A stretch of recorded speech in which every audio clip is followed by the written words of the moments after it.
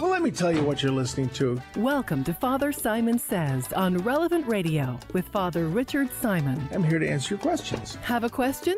Give us a call. 1-888-914-9149. As any question you may have about the Lord, the faith, and the church. That's 1-888-914-9149. This is, in fact, a radio show called Father Simon Says on Relevant Radio. Welcome. Here we are. It's Friday. And, actually, these days, Friday, I do get a little more R&R on the weekends. But it used to be people would say, "Oh boy, it's Friday," and so that's when I start working. But not anymore.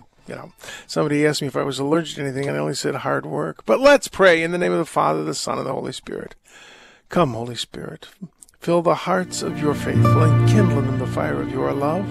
Send forth your Spirit; they shall be created, and you shall renew the face of the earth. Lord, you taught the hearts of the nations by the light of the Holy Spirit. Grant us by that same Spirit to have right judgment in all things and evermore to rejoice in his comfort through Christ our Lord. Hail Mary, full of grace, the Lord is with thee. Blessed art thou amongst women. Blessed is the fruit of thy womb, Jesus. Holy Mary, Mother of God, pray for us sinners now and at the hour of our death. Amen. Saint Michael the Archangel, defend us in battle. Be our defense against the wickedness and snares of the devil. May God rebuke him, we humbly pray. And do thou, O Prince of the heavenly host, by the power of God cast into hell Satan and all the evil spirits who prowl about the world, seeking the ruin of souls. Amen. In the name of the Father, the Son, and the Holy Spirit. Amen. All right, let us open the big book on the coffee table, the Bible. And let's first go to the Gospel, Luke, the 14th chapter, the 1st and 6th verse, to the 6th verse. On a Sabbath, Jesus went to dine at the home of one of the leading Pharisees, and the people were observing him carefully. Jesus was invited to people's homes, and he was invited to the Pharisees' homes, but was to figure out who this guy was. When Jesus was asked the question, is it legitimate for a man to divorce his wife? That was a standard Pharisee question, because you see, there were different schools of Pharisees. You had different religious parties, political religious parties in the Holy Land at the time of Christ.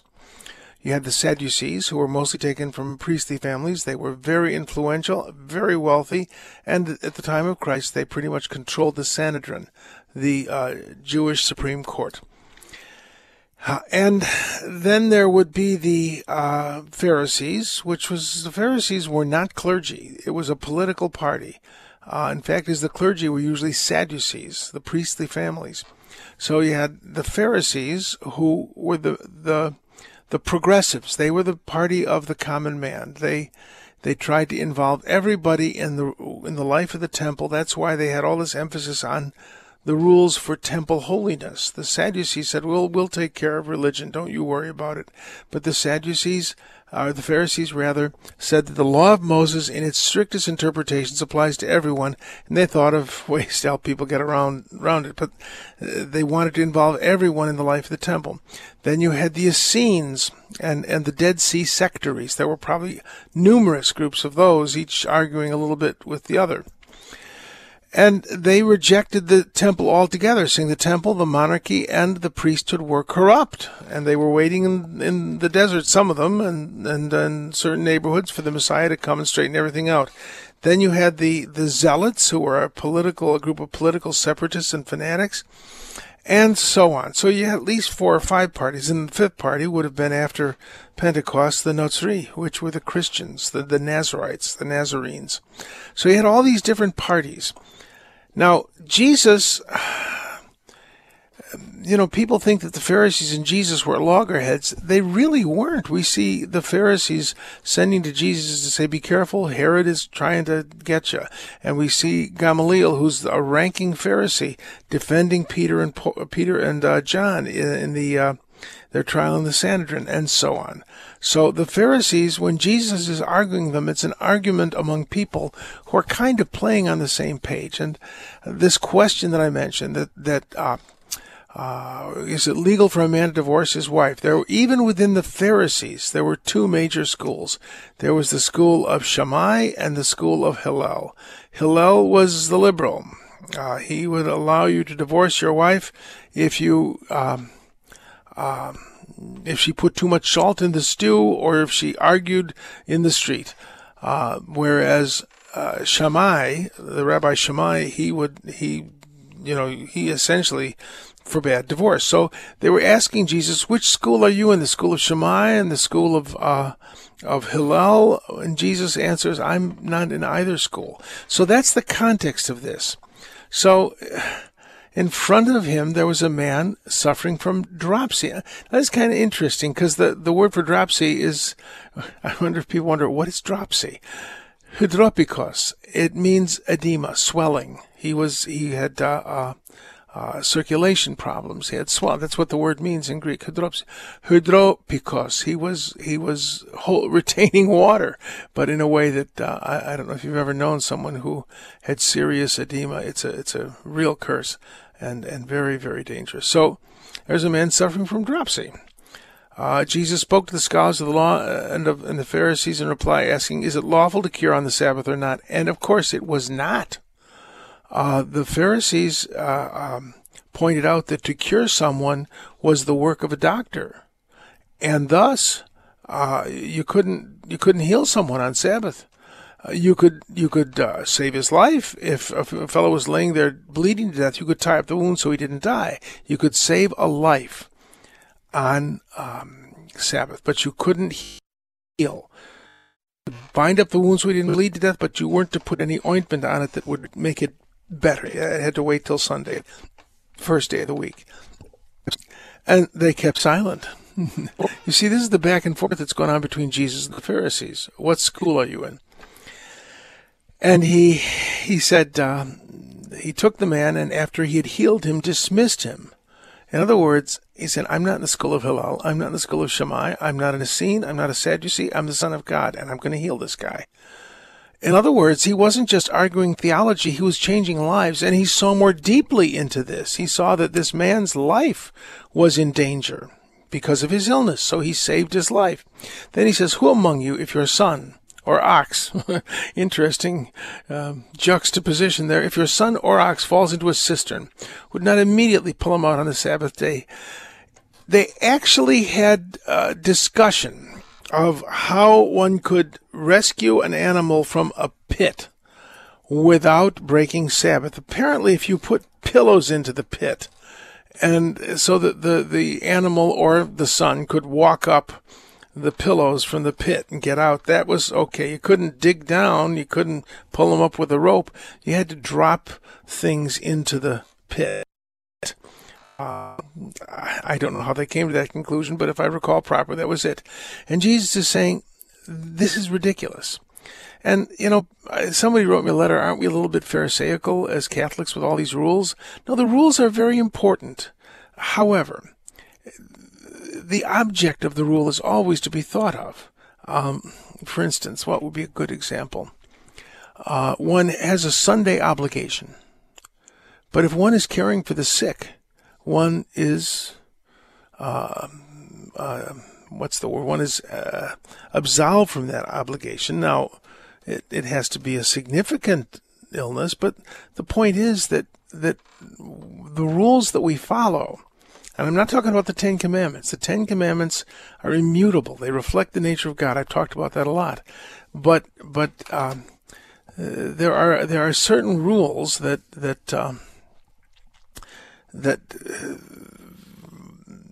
are for a purpose, and that's a good example of one. When must I go to Mass? If you're ill, you don't have to go to Mass. But it would be good if you watched it on television or listen to it if you can. If you're ill, you don't have to fast. That sort of thing.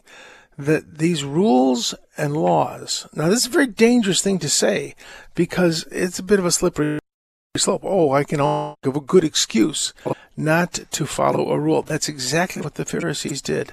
The Pharisaical attitude is, how little can I get away with? The attitude of the person who loves the Lord is, how much can I do for the glory of the Lord? I can't do this because, well, my mother-in-law is sick and needs me to take care of her. But I would certainly like to, to go to as many masses as I can, that sort of thing. So it isn't Phariseeism. Phariseeism is a passionate desire to make the law so precise that you know exactly how much you can do, no more, no less. Whereas for us, we say, "Speak, Lord, your servant listens." It's a difference of attitude. We follow rules. Rules are very important. They help us to get along with each other, and they orient us to moral behavior. But on the other hand, when I make rules for you to follow, well, I may be going too far. All right, let's go to Romans, the 9th chapter, the first verse and following. Yeah, you really have to look at the whole chapter here. St. Paul has just finished the 8th chapter, of course, in which he talks about the spirit of adoption and the glory that's revealed in the children of God. And that last verse, last two verses, I'm convinced that neither death, nor life, nor angels, nor principalities, nor present things, nor future things, nor powers, nor height, nor depth, nor any other creature will be able to separate us from the love of God in Christ Jesus our Lord.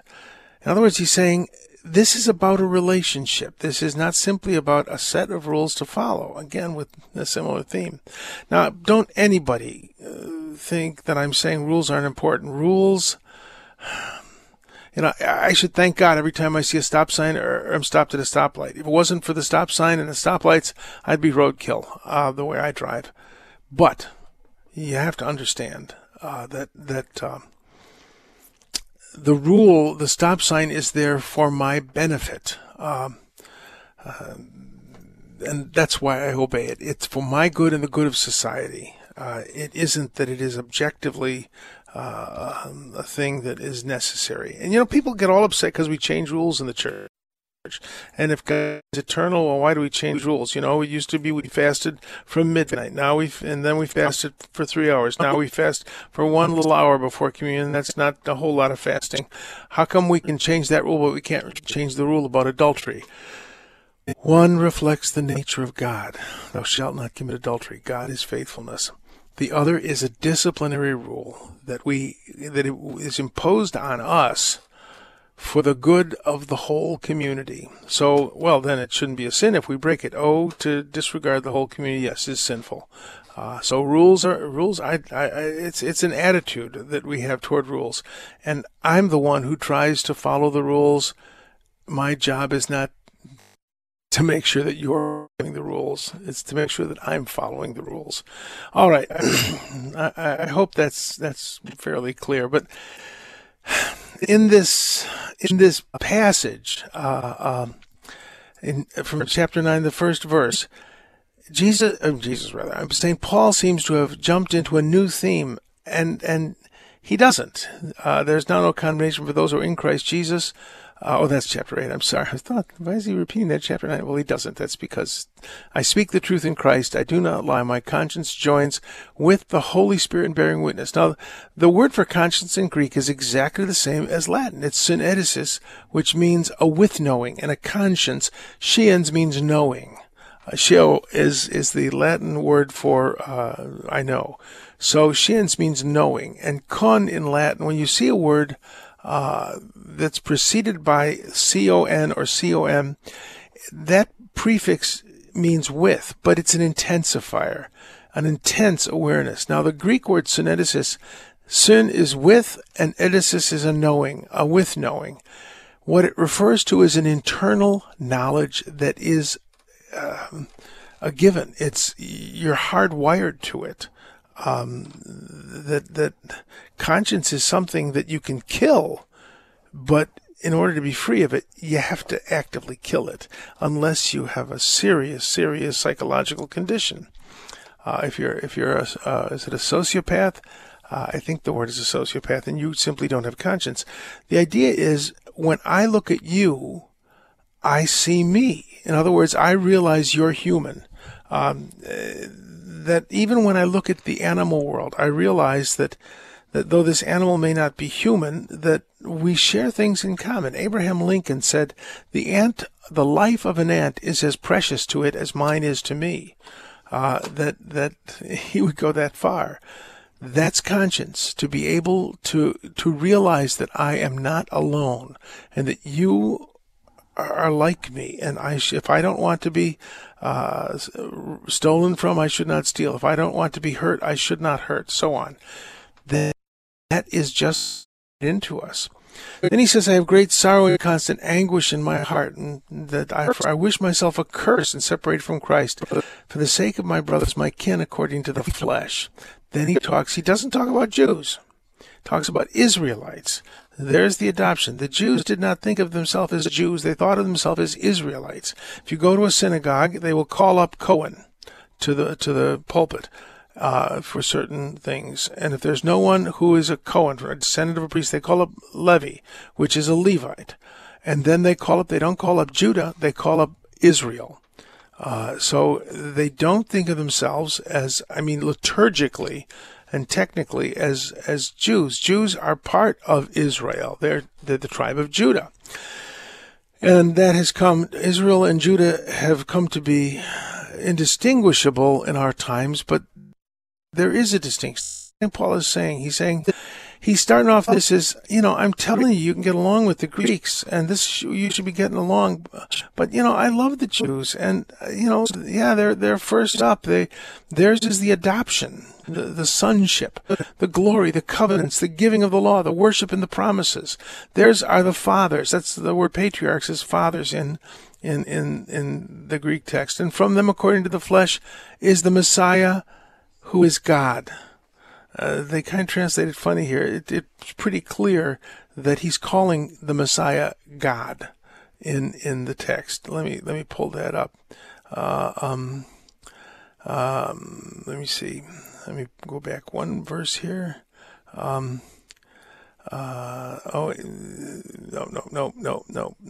Another verse. Come on. At any rate, it's pretty clear in the Greek text that he's saying the Messiah is God.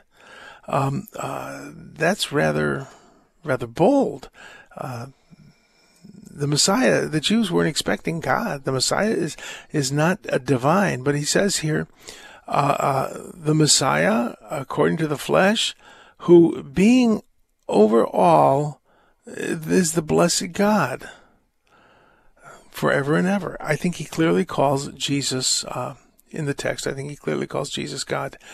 But then he goes on with something very Talmudic. He says, not all, and this is past where we are in the reading, but I think you have to read the rest of the chapter to understand it. It's not as if the word of God has failed, for not all, Christianity's not been widely accepted among the Jews, among Israel. Well, he says, no, not everyone who bears the name of Israel are really Israel. And then he says, they're all children of Abraham because they are his descendants. He says, no, it's through Isaac that descendants will bear your name. That means not the children of the flesh who are the children of God, but children of the promise are counted as descendants. Jesus is a type for Isaac. The rabbis said that Isaac died at 33, and he was a type of Christ, that he was bound and placed on the wood, and so on. That Isaac was not a little baby or a little boy when he was sacrificed. He was a grown man and cooperated with the sacrifice. So the Christians saw this idea of the covenant through Isaac, and Isaac being a type for Christ, that you're not just, Abraham had lots of descendants. Not all of them were Israel. And the ones who are children of the covenant. And that brings us to Mass. People are children of the covenant, which is Mass. So that's why I rave about Mass a lot. So read that whole chapter. He's saying, I love my fellow Israelites, but face it, not everybody who claims to be Israel is Israel. The descendants of, not all the descendants of Abraham, but the descendants of Isaac, the descendants of the covenant. All right, let's take a break, and then we will come back with our Mass Hysteria, and and as I love to say. 888-914-9149. 888-914-9149. We'll be right back.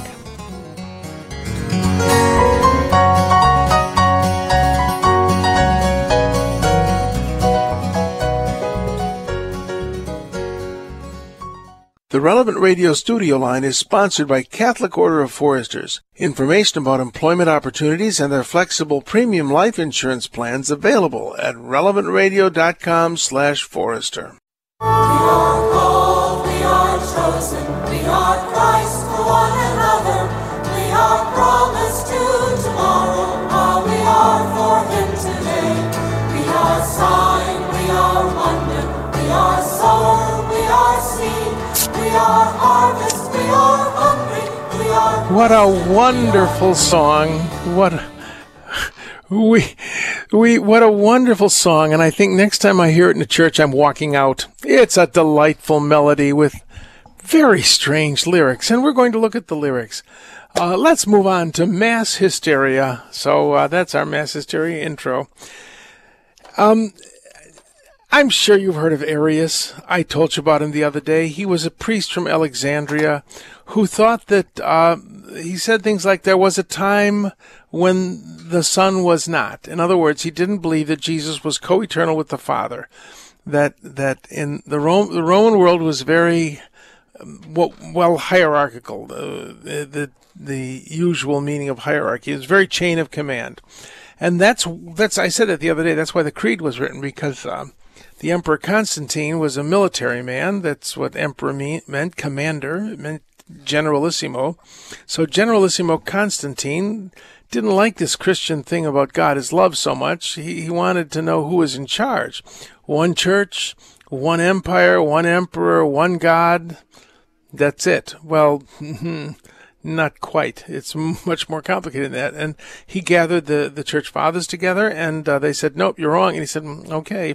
He was amazing that he was able to say, "No, my view of the nature of God is what you're going to go for." No, he let them say what they believed, and they believed in a trinity of persons. But I think that at the same time, I don't think I know, at the same time, this priest from Alexandria in Egypt, Arius, he was pretty much on the same page as people who thought, well, that's ridiculous. 3 persons in one God. Somebody's got to be greater than the other. They can't be mutually eternal, or then one, it just confuses things. So Arius spread his heresy that Jesus was created in time and then deified, thus creating the relationship with the Father.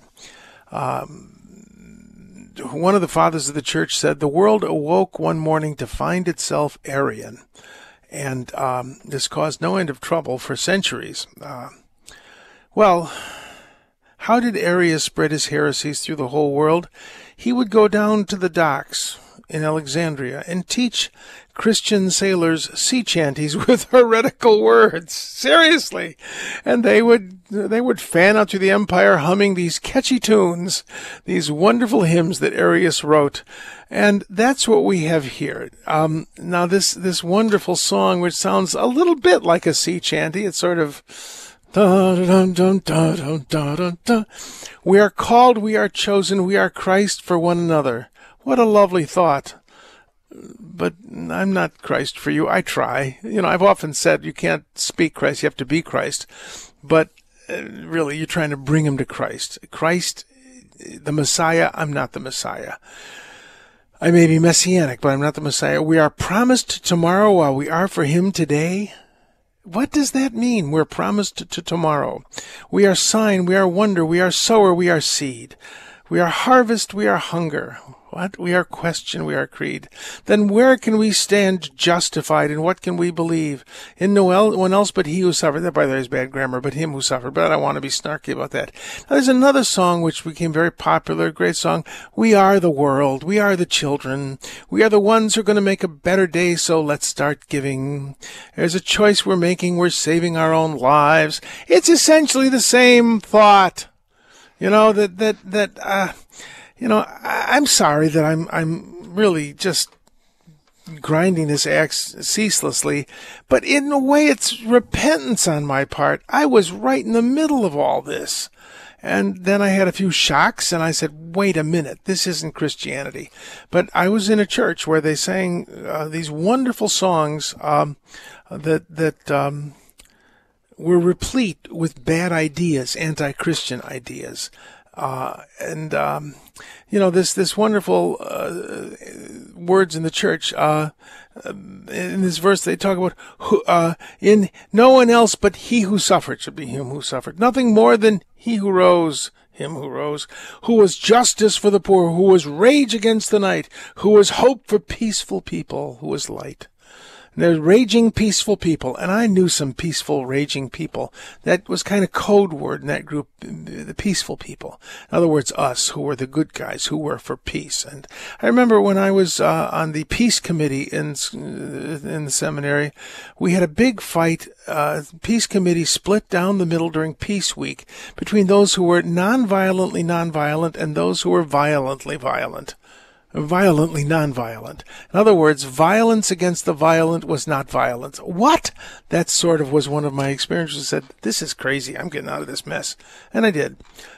So this idea of rage against bad people, to baptize anger is so wonderful. Anger is such a fun emotion, and when I can say my anger is a righteous anger, and I'm being virtuous by being angry at you, well, we live in a world full of angry people, and I will end this schmear by saying, be careful what you sing. If the Holy Spirit wrote it, it's worth singing. But this collection of cliches that has a wonderful melody to it, it's how Arius made the world a crazy place, and how a lot of people these days are working to make the world a crazy place. Peaceful rage, it ain't no such thing. So I'll leave you with this thought. Cardinal George, a wonderful, wonderful man, said, "These are strange times in which everything is permitted, nothing is forgiven." All right, let us go. Let's go to letters. I got lots of wonderful letters here. All right, this is a fun one. This is from John in rural St. Cloud, Minnesota. I got it a while ago, but it's a great one. I have a question about something in the Gospel of Luke. I can understand why Jesus says to carry no money bag, no sack, no sandals, but to greet no one along the way? That doesn't appear to be Minnesota nice. Here in rural Minnesota, we wave to everyone, or at least say hi to strangers. Why would Jesus say greet no one along the way? Well, that actually is an Old Testament reference. One of the prophets was sent north, and he was to greet no one along the way. You have to understand, Minnesota nice, you'll wave as you drive by. That's sort of northern Illinois nice, too, if you get out west. And you don't really take your hand off the steering wheel, you just sort of lift it, and it's nice. But greeting people in the ancient world was, welcome, come to my house for dinner, you have to eat and drink, that Jesus is saying to the disciples, remember the Old Testament prophet to whom I gave a mission? And then a false prophet said, no, the Lord's changed his mind. He said he wants you to come to my house to eat. And the prophet died. The prophet who had lied to him didn't, but the prophet who disobeyed the Lord had died. So that's what this is referring to. It isn't that you have to be unfriendly. I'm sure you can wave and say hello, but you can't go to their house for dinner. You're on a mission from God, and you got to do it, tout suite, as we say. That's French for tout suite. All right, moving along. Let's see. Let me do another letter. There's an interesting, I got a very interesting question from Anna. She wanted, Anna Maria, she wanted a clarification. I said, God always answers our prayers. He always, God, I think to quote myself, I hope exactly, God always gives us what we're asking for, not what we think we're asking for. That we see in the story of the sons of Zebedee, whose mother comes up, Salome, I think was her name, and she comes up to Jesus and says, I want you to give me whatever I ask. I think if I'm remembering the text properly. Sometimes in one version, it's the boys asking for it, and the other one, it's mother. I go with the one mother was asking. It's what mothers would ask for. Grant that my sons sit on your right and on your left when you are enthroned in glory. And Jesus says, you don't know what you're asking for, because his throne of glory was the cross. And those thrones of glory on either side of him were reserved for two thieves. She was asking to have her sons crucified with him. So you see, sometimes we say, oh, Lord, I want to win the lottery. And you don't win the lottery. Well, what are you really asking for? You're asking for enough to bless the people you know, to live with some security. Well, the Lord can do that. The lottery doesn't do that. You win the lottery and you find out you have a lot of friends and relatives that you've never met before, and you give some money to a friend, and you say you give $1 million to a friend. He could have given me 5. You know, that the lottery, from what the anecdotal evidence that I hear, if it's a big amount of money, it has the ability to ruin your life. So the Lord is always looking for our good. Whereas in my prayers, I think I'm looking for my good, and sometimes I'm not. So, Lord, I have this suggestion. This would be nice, but if you got something better, I'm easy. That should be the prayer of the Christian. Lord, teach me your ways. The prayer of the pagan is give me what I want.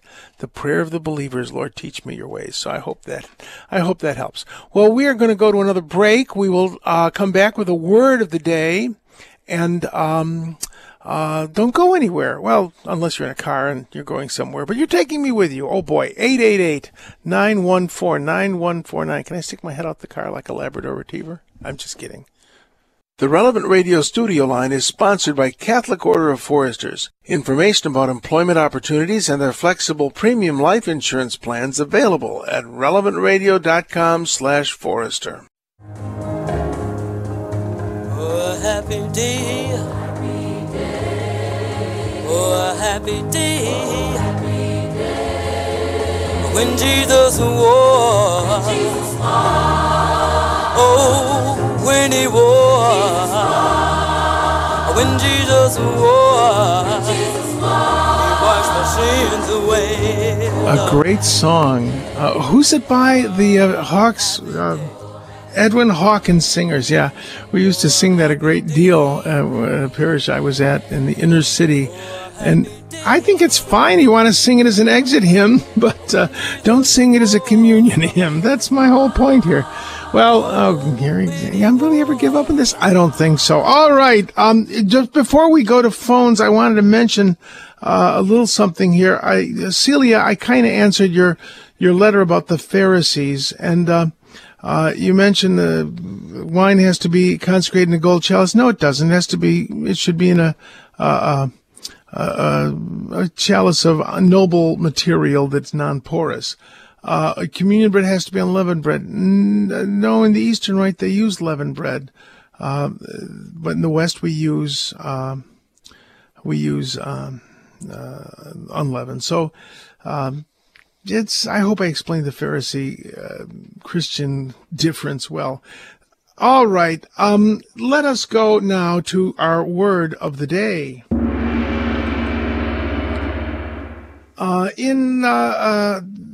Dan from Honolulu wrote me a letter, and he's got 2 obscure questions. I'll answer the first obscure question later, but he also asks, the Mass ends in Latin with ite, missa est, the old Latin Mass. Go, the Mass is ended.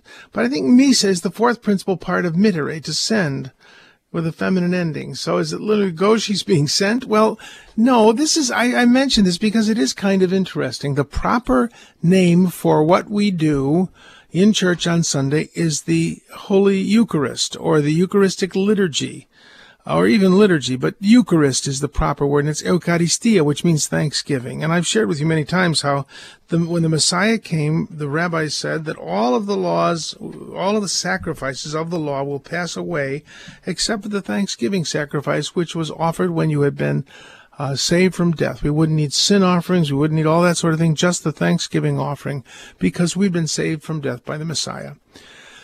So the word in Greek for todah, which is thank you in Hebrew, is Eucharistia. You still go to a Greek restaurant and say Eucharisto, I thank you, to the waiter.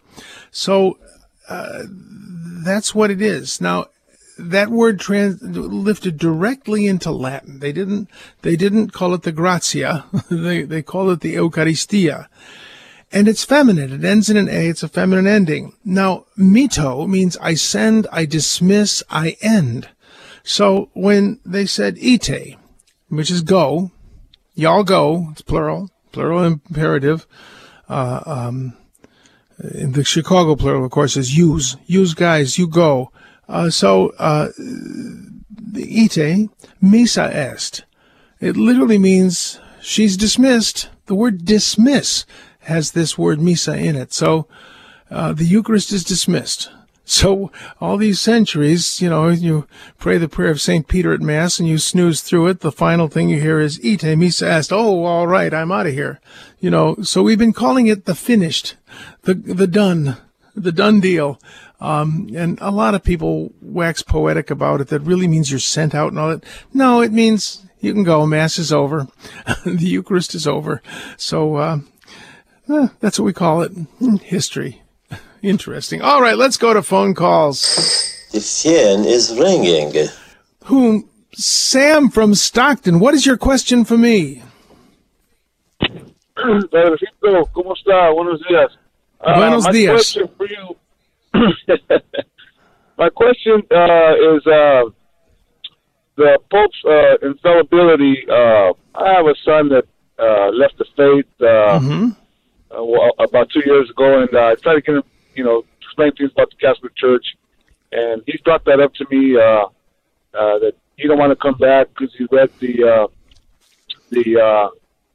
thing on the Pope where it says he's infallible, and he says only Jesus Christ is the only perfect man, and I didn't know what to tell him. I go, you're right. Jesus is the only man on earth that was perfect. He goes, then why are they saying the Pope is? And that's he's trying to say it's like what do you call it? Like it's idolatry. That he's pure. Yeah. Well, we don't believe that. We don't believe the Pope is perfect. There are lots of examples of popes who have been very, very imperfect in history. What infallibility is about is that Jesus has promised never to let the church down. Fallar in Spanish, which is close to Latin, means to fail. And it isn't so much about the Pope not being able to fail, but that when he speaks about faith and morals, the Lord will shield that institution from serious error. It doesn't mean that everything the Pope says or does is perfect. Hardly. And there have only been a couple things infallibly taught in the history of the Church. And history bears it out. If you look at the history of the Church, we've had some really interesting popes in history, but you know what? The ship has always settled and moved straight on. You look at the history of the Church, and even when there have been difficult times, and leadership in the Church has been less than perfect, far less than perfect, the Lord has been faithful to the Church. Infallibility is not so much about the Pope never being wrong, which we don't believe. The Pope can be wrong. It's about Christ not letting the Church down in the teaching authority of the Pope. Now, the Pope has no authority to change doctrine. There are all sorts of, every single Protestant church is about an interpretation of doctrine or a change of doctrine. You look at what we believed in, say, the year 200, we believe the same stuff now. We may have different practices, we may have different customs, but our doctrine has not ever changed, and it won't change. A Pope cannot change the essential teaching of the Church. He cannot. And what infallibility is about is the faithfulness of Christ to his bride, the Church. Now, when they declared papal infallibility in the end of the 19th century, in the First Vatican Council, they were limiting the Pope's power. There were people who thought if the Pope says it, it's Catholic doctrine, no matter what he says.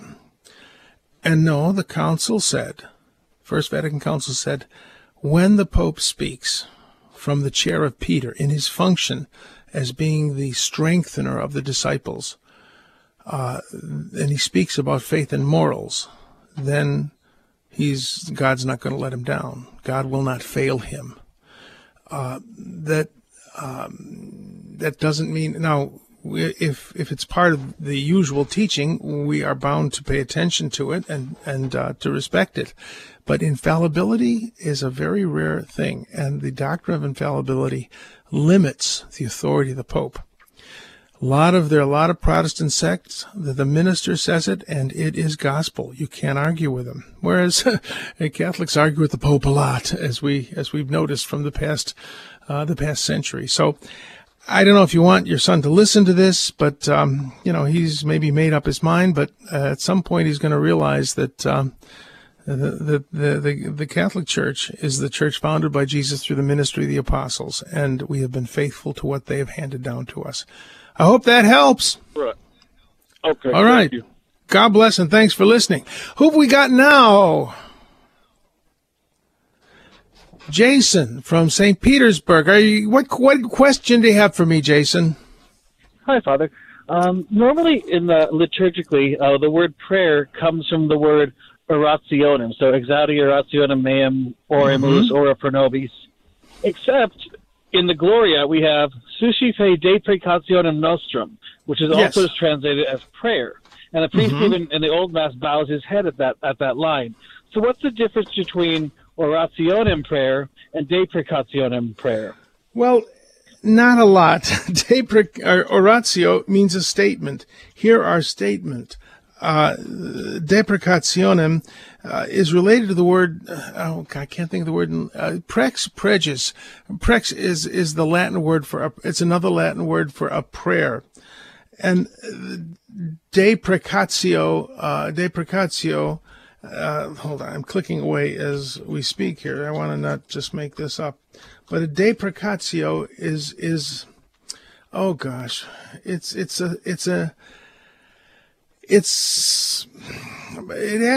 actually asking for pardon in Latin. It's an oratio is simply, it's the more inclusive word for a prayer. But the word deprecatio is an asking for pardon. Now let me look at this. One more word I want to look at here. Okay. Click the magic button to all knowledge, and it's a Latin word. The verb is precor, and it really means a request. So you got requests, you got the general word oratio, which is a statement, and then you have a deprecatio, which is a begging off or an asking for pardon. Does that help? I think so. So basically, deprecatio is specifically a request for pardon. Well, it's a humbler kind of word. Deprecatio means I don't deserve this. It has that implication, I think. So oratio is the more inclusive term, but we get the word pray from the Latin word for precor, which is a deponent verb. It means an entreaty, a petition. So I hope that helps. All right. I think the phones are quite open at 888-914-9149, 888-914-9149. We got Joe from Colorado. Joe, what's your question for me? Could you explain where the liturgical calendar came from, and also the I think you call them the snippets that we get at Mass? The snippets. Oh, the Bible snippets. Yeah. The problem is, they always start out, now, brothers and sisters. That's not in the text. And we get a little hunk of Bible and we think that, I heard someone once say a text without a context is a pretext, that you can quote a Bible passage, but until you see it in its context, you're not going to get the fullness. Like St. Paul is saying wonderful things about the Jews about Israel, from them, the promises and the patriarchs and all this, because he's about to launch into the idea that, but On the other hand, you're not an Israelite by birth, you're an Israelite by covenant. So he's kind of softening the blow of the rest of the chapter. And you wouldn't really understand that unless you studied and looked at the whole chapter. So that's what I mean, that we get snippets of the scripture, and they should make us want to read more. Now, the other part of your question was... Oh, come on, brain. What was the first part of your question? How was put together? How was the calendar put together? Yes, we get the idea of the calendar from the Jews, or from Israel, that they had in the Bible. You'll read about the Israelite calendar. There were different feasts throughout the year, and being Jews, the first Christians just continued to celebrate the calendar, but they modified it with the feasts that were important to them. For instance, Jews celebrate Passover. We celebrate Passover too. But our Passover is the Last Supper, Good Friday, and Holy Saturday, the death and rising of the Lord. They celebrated Pentecost. We celebrate Pentecost, the offering of the first fruits to the Lord, the day on which the law was given. Well, that was the day in which the Holy Spirit, the true law of God, was given, and so on. So we adapted their feasts to our understanding of how those feasts had been fulfilled. And one reads the appropriate readings from the scriptures that refer to those feasts. However, we go through the entire scripture, and after this to me is one of the reforms of the liturgy that I'm all for. That we do get more Bible now than we did in the traditional Latin Mass. That we have on Sundays 3 sections of the scripture, and we have more scripture, and it's more varied in the daily calendar. And so you will hear the Bible read through, not every single word, but it'll be kind of a Reader's Digest. Most of it is read. It's read through. If you were to go to church every day for 3 years, you would hear the whole Bible read through. So that's how we do it. We have an orderly procedure through the text of Scripture, but we read the passages appropriate to certain feasts that come up in the calendar. Does that answer your question?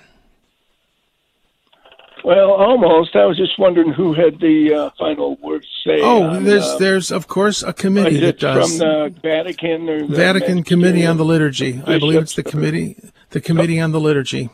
I believe. If I'm getting that wrong, someone should let me know. But it's pretty much a fixed calendar. It's pretty much a fixed calendar now. It can change, right, but depending on the needs of the world and the times. For Christ the King. Yeah. For instance, feast that Christ the King is a good example. It was a local feast that would have made a universal feast because of the Cristeros, the people dying in Mexico for the faith, that sort of thing. So, these things are not immutable. The law of God is immutable, and salvation by faith through grace is immutable. But, what reading we read of a Thursday, that's quite changeable, and that's as it should be. We aren't Pharisees, and when I say we're not Pharisees, one should have the greatest respect for Pharisees. They preserved the religious identity of the people and the national identity in a time when it was about to be destroyed, and thus they gave us a great gift. My friend Rabbi Lefkowitz, may he rest in peace, he always introduced himself, especially when he was talking to Catholic high school groups, by saying, "I am a Pharisee," and they would go, "What?" Yeah, Pharisee was a noble person. So I think that we need to. Something else noble. Somebody wrote in, I should stop speaking ill of Poles because I dissed the polka mass. And I pointed out the polka is not a Polish dance. It is a German dance. If I diss anybody, it's my own people. Like I always say, life is hard enough without being German. That doesn't count for Bavarians. I always say they're not real Germans. They're way too nice. But I'm going to get in trouble for that. Who have we got now? James from Santa Cruz. What is your question for me? Yeah, hey, thank you for taking my question. Just want to ask, there's a lot of rift or question marks on what's going on between, the stuff that the Pope has said and traditional Catholics, Latin Mass.